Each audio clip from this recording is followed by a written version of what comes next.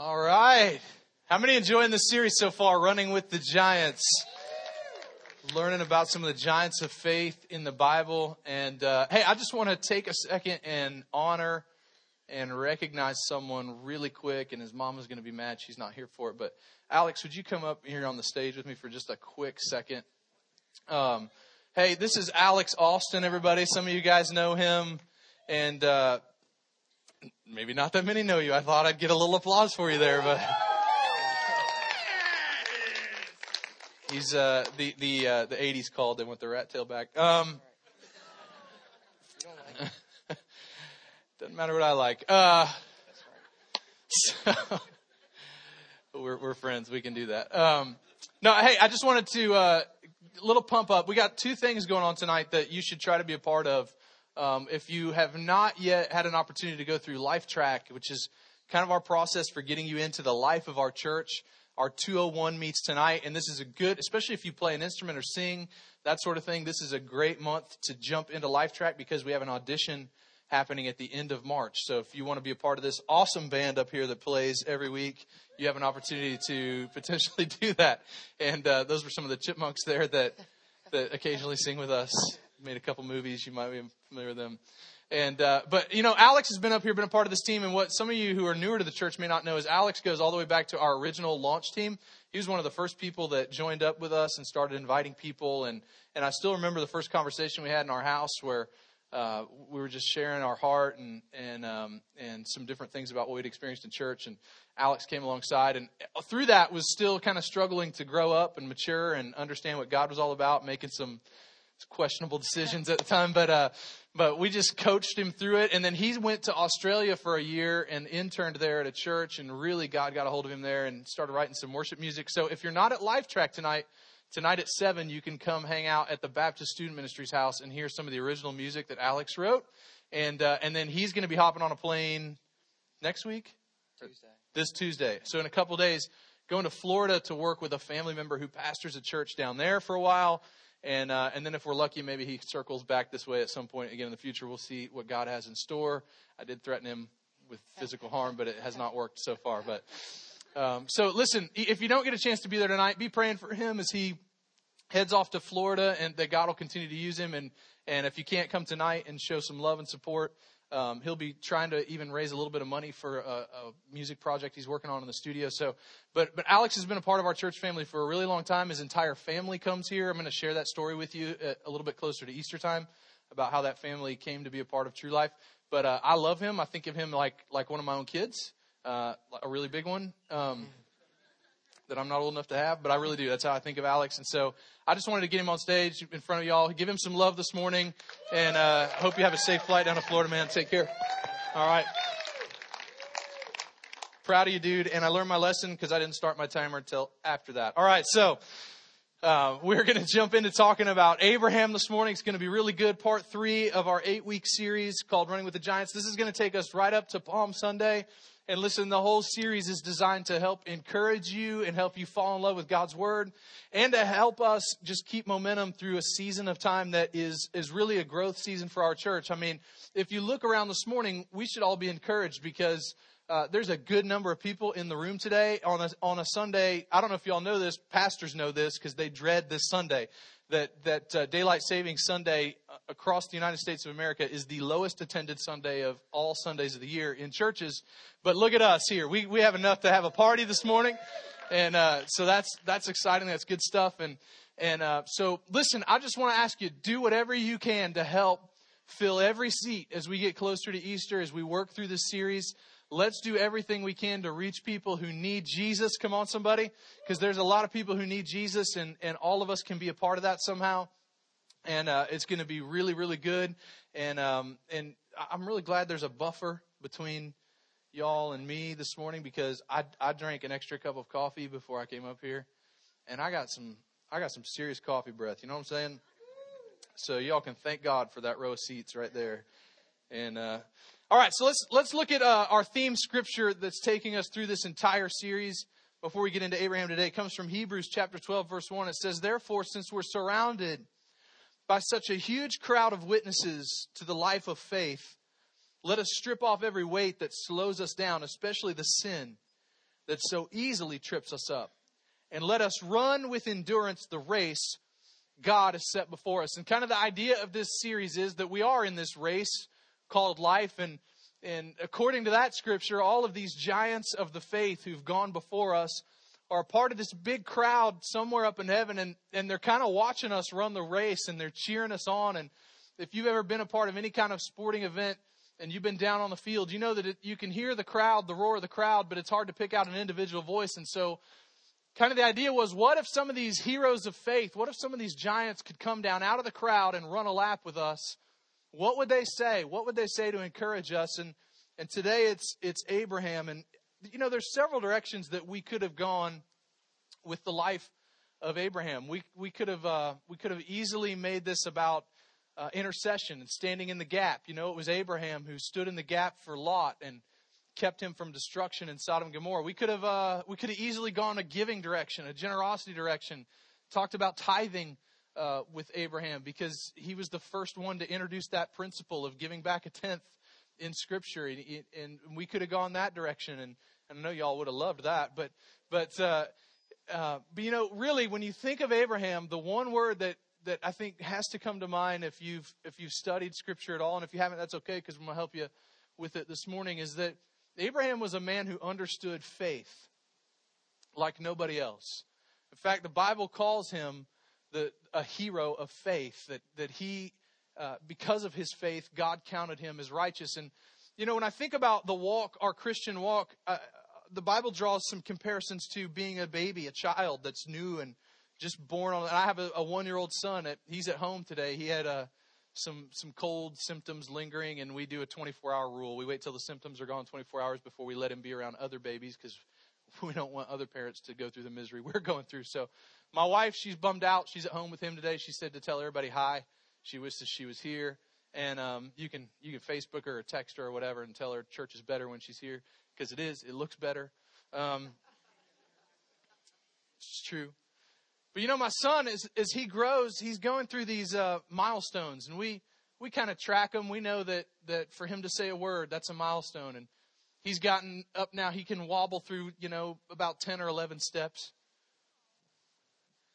He's actually hilarious. I think it's a thing to help him balance. Either that or he thinks he's a bird. Because anytime he's walking, he's got wings. So he's just flapping away. And he might take off. I don't know.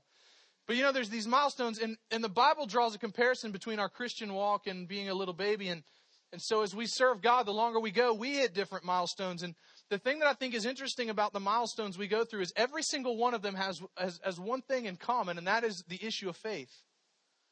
Because to cross every milestone, there's a test, and every test that we pass involves trusting God with a little bit more of our lives. The initial test is, God, will I just trust you with this issue of eternity and salvation, and that you can wipe away my sins, and I'll invite you into my heart. And so we cross that milestone and we become a baby Christian.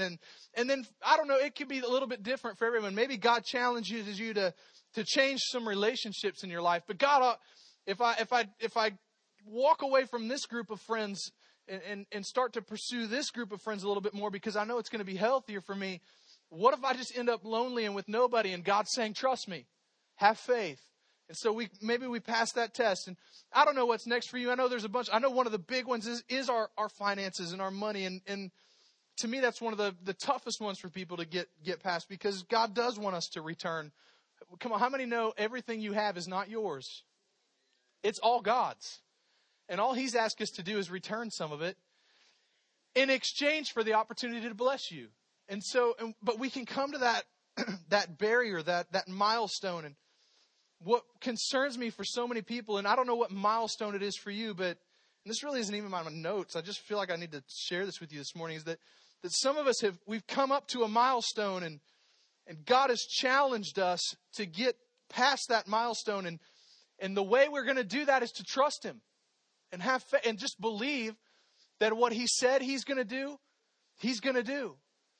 But for whatever reason, maybe we've come up against that milestone and it's just too uncomfortable. It doesn't make sense in our own minds, and we can't figure out how anyone in their right mind would ever do that thing. And so we've actually stopped, and we've stunted our growth as followers of Christ. And what I've witnessed through years and years of ministry is that every time someone comes to a place where they stop and they say, no, I'm not going there. I've trusted you with all of that, God, but this one's too much. It's too big. And the really sad thing about this is every time I've seen it, I don't see people just stop and stay here. Because your walk with Christ is perpetual motion. There is no standing still. And so what we'll see is somebody comes to this point and maybe they were serving in the church and they were in love with God and they were worshiping with all their heart and they were inviting people like crazy. And little by little, they start to regress in their maturity. And so my concern for some of you today, and nobody specifically, just this is what God has placed in my heart, is that just make sure that you haven't come up to a milestone and said, no, God, can't do that one. I don't have the faith for that. Because when that happens, you'll start to regress in your maturity.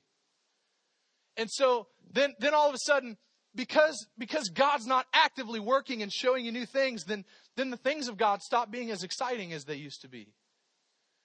And maybe church just, I used to be there every Sunday, used to be really fired up about it. Now, just, if I make it, I make it. Really don't care about it. I mean, I don't really not worried about bringing anybody with me. I know there's a life team there. I've been serving. I've got great relationships. But, it's so much work. Got to get out of bed. And then next thing we know, we're back to being a baby Christian. Wah, wah. And the thing is, man, like, when you get back to baby Christian, then you start crying and because nobody will pay attention to you and feed you a bottle. But the thing is, everybody's going, man, you've been a baby long enough. You've been a baby long enough. And so people are trying to pull you this way and you say, no, I'm going to stay here in my crib. And so what I want to challenge you with today in the story of Abraham is some stories from his life that demonstrate the growing and the maturity of his faith. Because I don't want for anybody to be over here stuck being a baby. Come on, how many want to go from milestone to milestone to milestone and have everything that God has planned out for you in your life and get to the end and know that you didn't miss out on anything? Come on. Isn't that what you want? All right. If you don't, bad message to be here for. All right. So we're talking about Abraham. And if I had to sum up faith and just give you a simplified definition of the word faith, this is what it would be. This is not in your notes, but you might want to write it down. And I would say faith is simply this: the ability to trust when you don't get it. It's the ability to trust God when you just don't. Even now in my life, there's some things I just don't get it. Being honest with you, I don't. God, how's that going to work? I don't get it. But I've come far enough now that I trust Him anyway. It's the ability to trust when you don't get it. I think if Abraham could say something to us today, and this is the first spot in your notes if you're filling them in, for when you don't understand God's ways, you need to know God always does the right thing. When you don't understand God's ways, God always does the right thing. That's a good place for an amen, somebody. God always does the right thing. He does. He does. So we're going to look at a few of Abraham's stories today and how his faith matured and his faith increased. And I hope that God will do that for you. The world oftentimes accuses us of having blind faith. You ever heard that? They just have, you have blind. No, it's really not. It really isn't blind faith. But I'll tell you what it is. It's the fact that this is really what faith is. It's getting to the place where you say, I'm okay with knowing later. It's not that thing that we'd like to have an answer to shouldn't have an answer. It's just getting to the place where I understand that I might not get the answer in the timing that I would like. And I'm okay with that. I'm okay with knowing. Why did this have to happen? I don't know. We'll find out. And I'm okay with knowing later. In God's timing, we'll find out. And so I want to help you move towards getting to the place where you're okay with what you don't understand. As followers of Christ, all of us should seek. The Bible tells us to know His Word, to study His Word, and to seek understanding. But we're not supposed to bow at the altar of understanding. We're not going to understand everything. We're not going to get everything. We're not going to figure everything out. So we should still pursue understanding. But we need to be okay with the fact that there will be some things that we don't get to know right now, and that's faith. And if anyone understood following God when God didn't seem to make sense, I think it was Abraham. I think he would understand those of us today who are maybe in a place where you're thinking, man, I just feel like he really blew it. God, you didn't come through. Why? I don't understand. God, you didn't do it right here. Maybe for you, a family member or a friend or someone close, maybe they passed away. They died before you thought the timing was right. And you've been struggling with it's been messing with your faith and your ability to trust God. I think Abraham would understand what that's like. I think Abraham would understand God demanding something of you that you don't necessarily want to give. I think he would understand for those of us who don't feel like God showed up when we thought he should. See, Abraham had been told that he would be the father of many nations. That was the promise that God gave to him. That he would have descendants all over the earth. Look at Genesis chapter 15, verse 1. Sometime later, the Lord spoke to Abram in a vision and said to him, "Do not be afraid, Abram, for I will protect you, and your reward will be great." But Abram replied, "O sovereign Lord, what good are all your blessings when I don't even have a son? Since you've given me no children, Eliezer of Damascus, a servant in my household, will inherit all my wealth. You've given me no descendants of my own, so one of my servants will be my heir." And I just want to pause there for a second. We'll come back to this at the end of the message. I just want you to take note of where Abraham's faith is at this point. By the way, Abraham, same guy. In the Old Testament, when God changed somebody's heart, he changed their name. And that's why his name changed from Abram to Abraham. So same guy. But I just want you to take note at the level of faith he has at this point. And this is where a lot of us are, quite honestly, is God hasn't done what we thought he should do, or he hasn't done it in the timing we thought he should do it in. And so what we've done is we've drawn our own. That's what Abram did. He drew his own conclusion. Well, God's not going to do it. I'm going to have to pass on all of my wealth. I'm going to have to give all of the inheritance to my servant, Eliezer. And look what happens. God shows up in verse 4. And the Lord said to him, "No." Come on, aren't you glad sometimes when you're drawing your own conclusion, God's saying no? Aren't you? It's that extra hour. We need that hour back, baby. Come on, aren't you glad sometimes when you're drawing your own conclusion, God is saying no? I'm thankful for that. "No, your servant will not be your heir, for you'll have a son of your own who will be your heir." Then the Lord took Abram outside and said to him, "Look up into the sky and count the stars if you can." Of course he couldn't. "That's how many descendants you will have." And Abram believed the Lord, and the Lord counted his faith as righteous. And really, he believed the Lord in that moment. But as we study Scripture, we know that Abraham's heart went back and forth on this whole issue of faith. There were multiple times through this process where he was kind of going, I know you said it, God, and I believed you right then, but it ain't happening. Where is it? Where's my son? And God, in this moment, he tries to help him see it. He takes him outside and he tells him, "Hey, look up at the stars, man, and that's how many descendants you're going to have." And I just want to say to you, God will do that sometimes. He'll try to help you see it. He'll try to give you a little picture of the promise to keep faith alive, to keep hope alive. But sometimes we don't get it. And in Abram's case, he learned the hard way a little bit, because faith helps us keep heart. It helps us keep heart and know that God always does the right thing. And in your notes, 4 things here. God always does the right thing. Number 1, even if it takes a long time. Even if it takes a long time. Some of you are there today. You're waiting. And you feel like, how much longer, God? Even if it takes... This is one I can kind of share a little bit of our testimony. I don't want to get into too many details, but, my wife and I, when we got married, we knew right away we wanted a family. We wanted to be parents. We wanted to have kids. And for us, it just didn't happen that way. It didn't work that way. There was a lot of process and a lot of heartbreak and a lot of doctor's visits. And almost 5 years after we started trying to have kids, we finally got our first miracle, Sarah, who we're so thankful for. She's back there with the kids right now, no doubt, telling them all what to do. And then again, it was another 5 years before our second miracle, Benjamin, showed up. And so I know what that's like to, God, why are we waiting? We want to do this now. We want it now. But God always does the right thing, even if it takes a long time. By the way, there will be no more miracles. We're done. You know what I'm saying?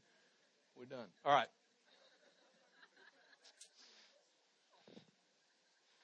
Here's what I know. At some point, you're going to go through something where it feels like God is taking too long. Maybe you're there today. If you haven't been there yet, I'm not trying to discourage you. Trust me, this is a word of encouragement when it's all over, but I'm just telling you that you will go through something where it feels like God is taking too long. Remember Lazarus? Jesus shows up. What do they all say to Lazarus? It's too late. He's dead. He's dead. Can I just tell you something? Whatever in your life looks dead, God might allow it to get there just so He can get the glory when He brings it back to life.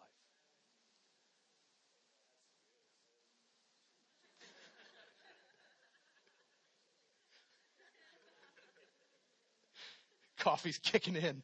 It's starting to happen. His way, that's His way. His ways are better than ours. They're higher than ours. Look at Genesis chapter 16, verse 1 and 2. Now Sarai, Abram's wife, had not been able to bear children for him. She had an Egyptian servant named Hagar. So Sarai said to Abram, "The Lord has prevented me from having children. Go sleep with my servant." What? "Perhaps I can have children through her." And Abram agreed and with Sarai's proposal. And we know that turned into disaster. Once again, so he believed God, but then here they are coming up with their own solution to the problem again because it was taking longer than they thought it should. It's kind of like the guy, I think I've shared this story with you before. There was a guy that was having a conversation with God, and he says, Hey God, is it true that to you 1,000,000 years is like a second? God said, yeah, it's true. He said, oh, that's cool. Is it also true, God, that $1,000,000 is like a penny to you? And God said, yeah, it's true. The guy said, hey God, can I get a penny? God says, sure, hang on a second. Some of you get that at lunch. You'd be like, oh, yeah. Sorry, I just want to lighten the mood a little bit there. There, now it's happening for some people. It's like a wave of revelation coming across the crowd. Oh, I get it. All right. 2 Peter 3:9, the Lord isn't really being slow about His promise. Come on, somebody needs to hear this morning. He's not really being slow, as some people think. He's just patient. And here's the thing about God. That patience He has, He wants to build it into His kids. He wants to build it into you too.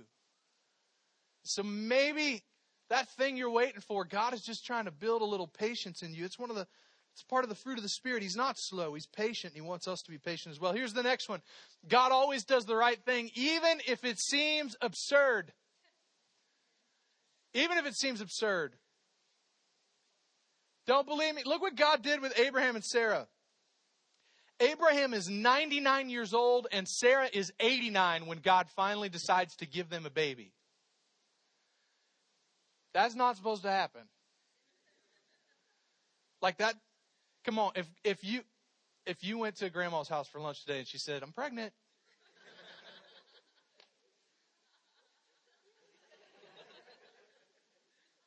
It's just not supposed to work that way. It's not supposed to happen. In fact, the Bible says they both laughed about it. Like, not like that's funny. Like you crazy, God. He's lost it. God lost it.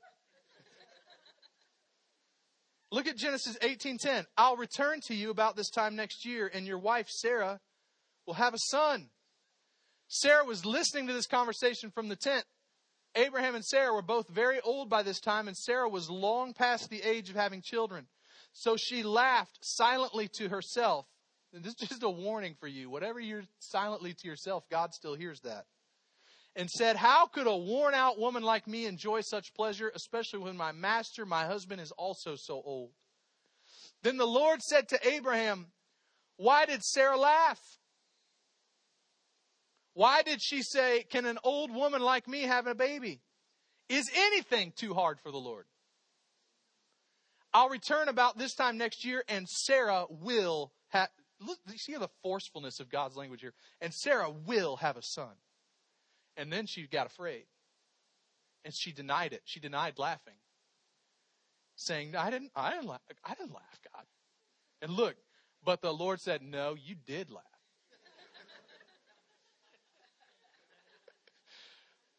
I mean, talk about an awkward conversation. You're 89, you're going to have a baby, don't laugh about it. Not funny. But I love the strength of God's language there. And here's what some of us need to hang on to today. At some point in life, God has said to you, I will. I will fill in the blank, whatever the promise is He gave you. And He didn't attach a timeline to it. He certainly didn't attach your timeline or my timeline to it, but He said, I will. And when God says, I will, He never forgets the promise. He never misses the promise. He said, and what I said will happen. Check out Romans 4:19. And Abraham's faith did not weaken, even though at about 100 years of age, he figured his body was as good as dead. You know, that is the miracle of them having a baby, if you know what I'm saying. You just figure it out. There were some pharmaceuticals that hadn't been invented yet, if you know what I'm saying. Seriously, all of us, we think that the miracle is what happened to Sarah. But Abraham played a part in this too. And so something had to happen there. God worked in both of their bodies. I know it's funny. It's okay to laugh at that, by the way. Why do we all get so like, ew, in church? Like, y'all know where babies come from, right? When a mommy and a daddy love each other, you talk to your parents if you haven't figured it out yet. But there's a miracle that happened on both sides of this thing.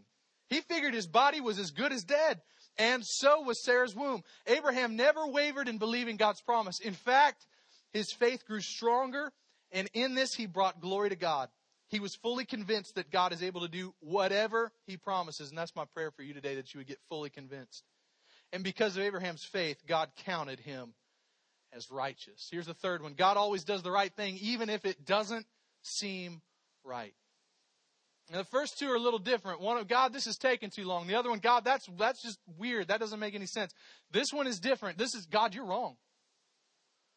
God, you are wrong.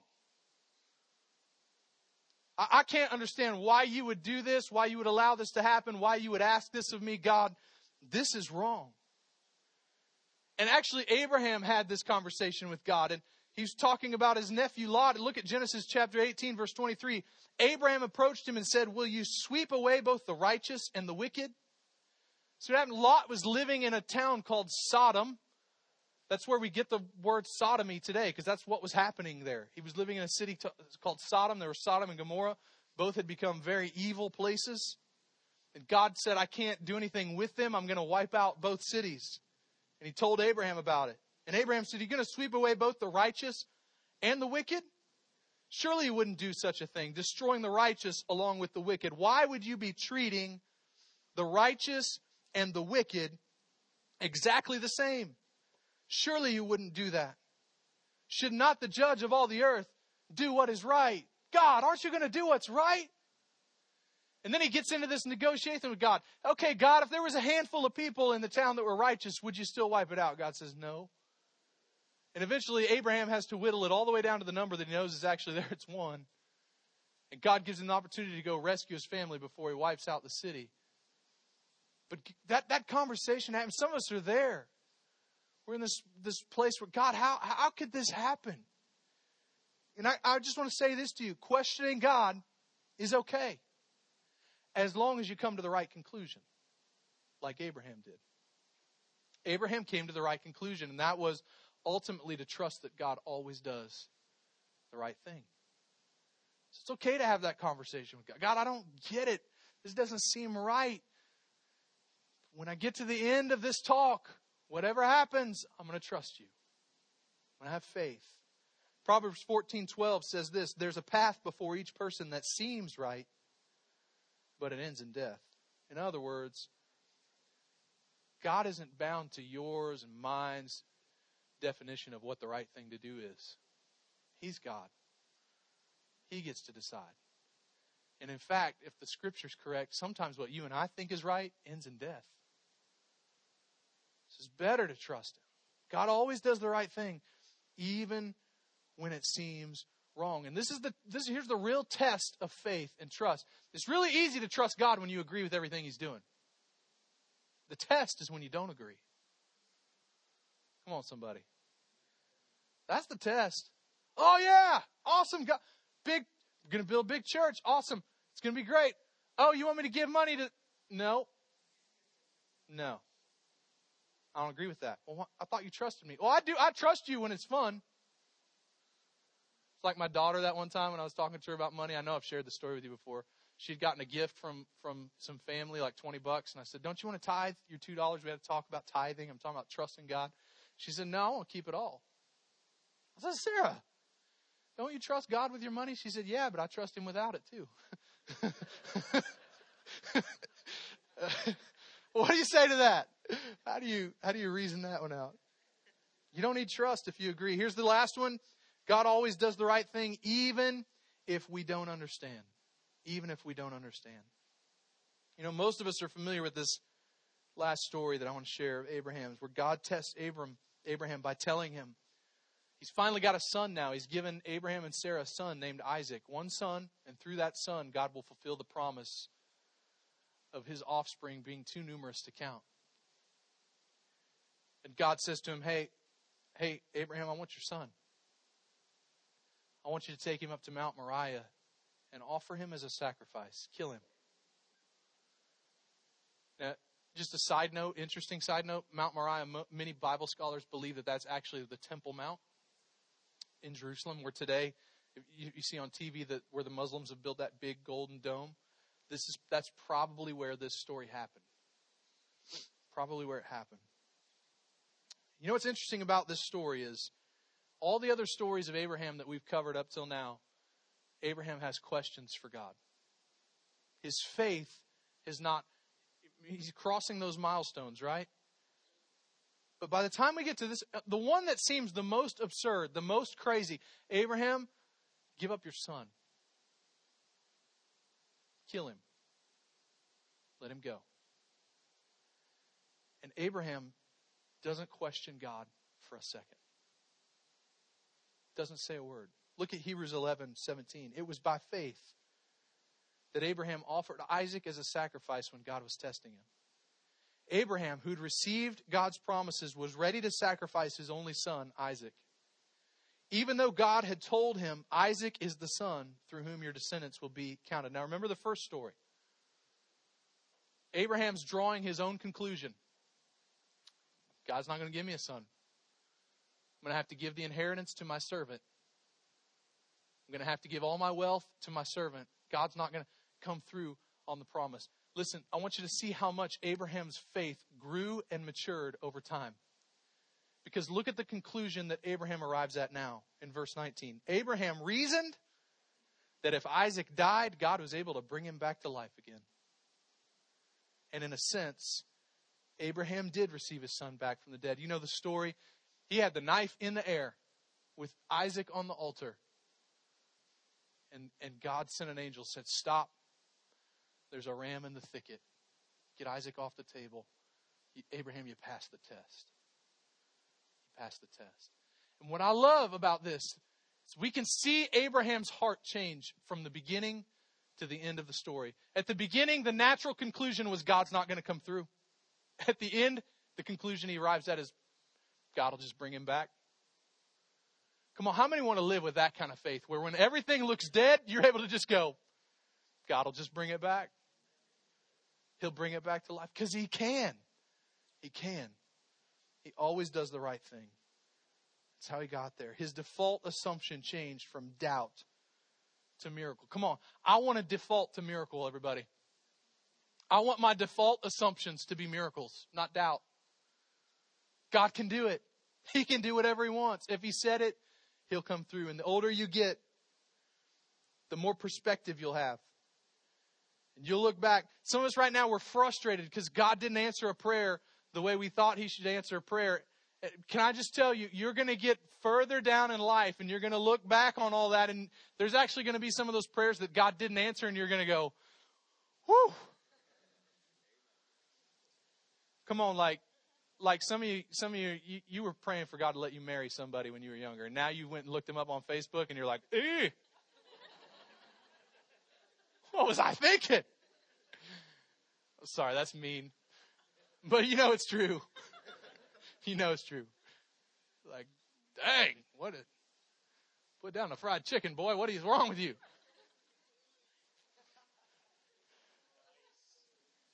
The older you get, the more prayers you'll look back on and be glad God didn't answer. It's true. It'll happen. So here's what I want for you. Give up. Just settle it in your heart right now in this moment. Give up the quest of understanding everything. Give it up. And make your quest about knowing Him. You're not going to figure everything out. You're not. Just make it about knowing Him. Bring it back to Jesus. Follow Jesus. Trust Him. Have faith. Here's what I think Noah would give to us as some final words of encouragement today. His words to us are really about perspective. You know, the difference between us and those giants of faith who are in that cloud of witnesses is they've done it. They finished the race. The perspective is different for them than it is for us. And I think if they could come down and share with us, that's really what they would say is, hey, when you get to the end of the race, it's going to look a lot different than it did while you were running it. It's going to look different. This is what I think Abraham would say to us, and that cloud of witnesses would say to us. Listen, I just felt like he said to me, Michael, don't put your hope in the things that you see here. Don't get your hope, don't get your encouragement from the way things play out here on this planet, here on earth. Because when you get to the end of the race, your perspective's going to change. And what felt like it didn't make sense in the moment is suddenly going to become clear. It's like when I don't know what it was like for you. When in my house, when we went from old school television to high def and we popped in like our first Blu-ray. I don't know what it was like for you. Literally in our house, my wife and I, we put in our first Blu-ray. Of course, it was a kid's movie. And we went,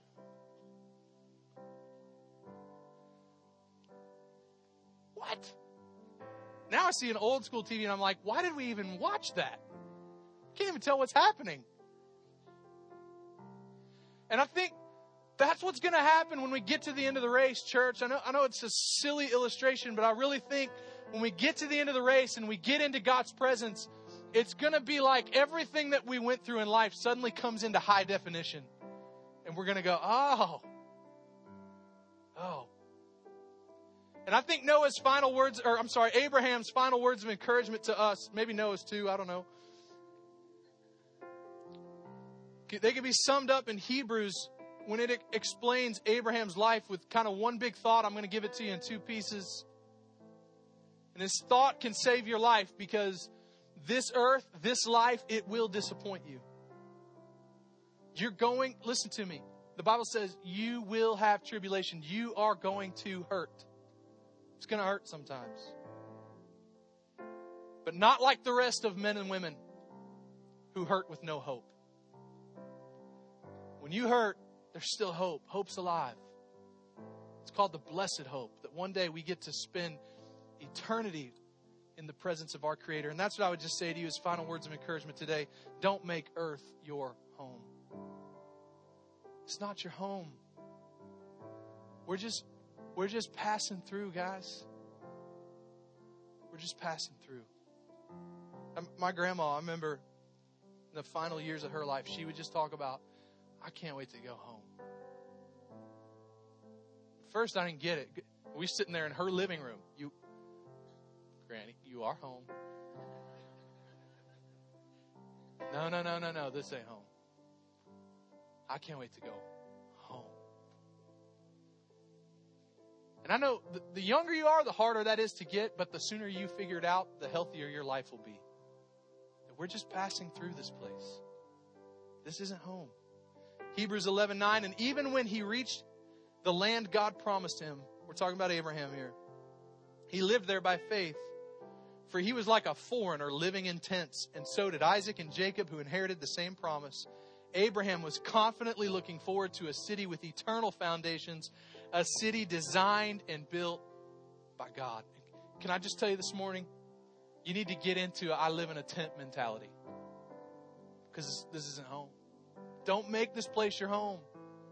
Don't invest everything you have in making this the happy, joyful experience you want it to be, because no matter how hard you work, no matter how hard you invest in that, I promise you life will disappoint you. You can have the biggest house, the fanciest car, the best TV. You can have it all, baby. Your bank account can be stuffed full of money, and you can still live an empty life. Because this isn't home. It's not home. Here's the last one. Live with an eternal perspective. An eternal perspective. So when I realize this isn't home, it changes my perspective on everything. And I start thinking about the decisions I make. Not with how are they going to affect it right now, but how's it going to change eternity? You start thinking things like, I'm going, who can I take with me? How do I make heaven bigger and hell smaller? An eternal perspective changes everything. It'll affect your time. It'll affect your money. It'll affect your relationships.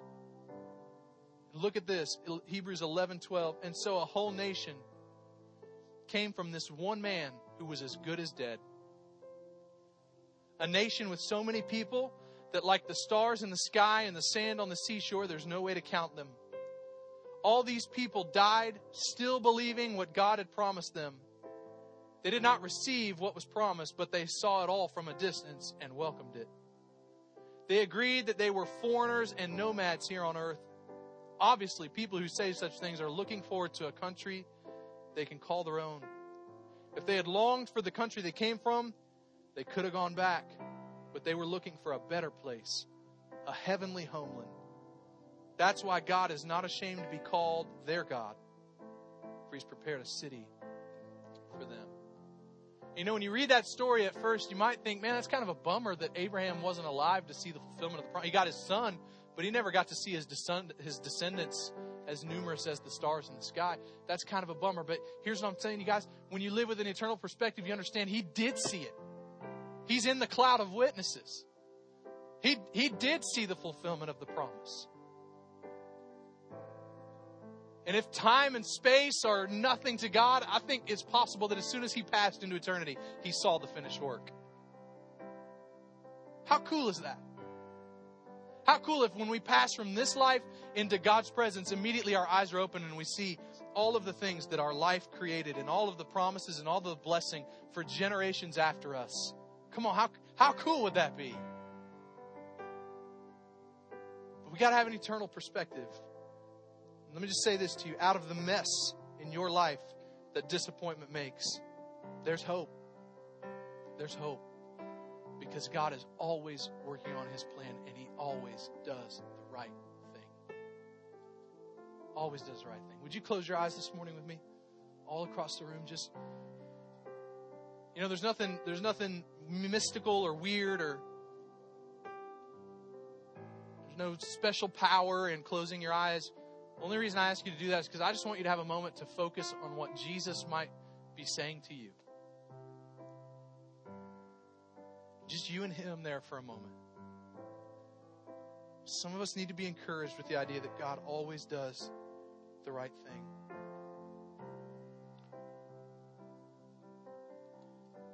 For some of us, that means beginning with a relationship with Him today, because you don't have one. You haven't invited Him into your heart. You haven't invited Him into your life. And eternity's not even an option yet. You can't have an eternal perspective because you haven't invited Him into your life and begun the relationship that can take you to eternity. And if that's you, I want you to know that can change right now, this morning. And maybe even as I'm talking, you just kind of feel like God is tugging at your heart. That's the Holy Spirit working on you. And I just want to ask you to be obedient to that drawing of your heart right now. And if you say, hey, Michael, that's me, man. I want to get right with God. I want to be in a relationship with Jesus, and I want to start living my life knowing that eternity's in my future. Would you just hold your hand up real quick? Just real quick, because I'm going to pray with you. I see it. Anyone else? I see it. I see it. I see it. I see it. Awesome. Good job. Anyone else? Quickly. All right. In just a second, we're going to say a prayer together. The whole church is going to say this prayer with us. It's just two things. It reminds us that we need a Savior, and it's just our way of saying, hey, welcome to the family. We're with you. We're in this together. And after we pray this prayer, this is very important. In the cup holder next to you is a connection card. And I'm going to ask you just to fill out so that we can read it, because sometimes we can't. Your name, at least give us your name and your email address, and check the box that says, I'm committing my life to Christ today, so that we can just send you some instructions on the next steps to take so that you can get off to a good start in your walk with Christ. One of the things you can do is show up at 201 tonight. It's a great place to get your walk with Jesus started, get some healthy habits established in your life. But would you please fill out that card? And in a little bit, our ushers are going to come and pass buckets for the offering, and you can just put that card in one of those buckets as it goes by. So let's pray this prayer together. Come on, church, say it with me. Dear Jesus, come into my heart. Save me. Rescue me from this life, from my sin, from all of my mistakes, past, present, future. I choose to surrender my life to you. You are the Lord of my life from this day on. This life will end, and it's okay, because heaven will be my home. In Jesus' name, amen. Amen. Come on, everybody. Heaven is bigger this morning. Man, I never get tired of that. I almost get choked up every week when I see a hand go up, because I just know that eternity is changing in that moment. Let's all stand to our feet this morning, and Brian's going to come and pray for us as we give in the offering. But before he does, I want to encourage you. Hey, let's be people of faith. Let's make a decision that from this day on, we trust God, even when it doesn't look right, even when it doesn't make sense, even when it seems absurd, even when the timing seems off. Come on, we're going to trust God anyway. We're going to be people of faith. We're going to be a church full of faith. Come on, somebody. You agree with me this morning? Let me just pray for you. Father, thank you for each and every life that's represented in this room. God, thank you that you want us to be people of faith. And we choose this morning, God, as a body, to be people who trust you, even when we don't get it. We don't get it. God, we want to be people of faith like Abraham and have you count us as righteous as a result. And we thank you for it. We love you in Jesus' name. In Jesus' name.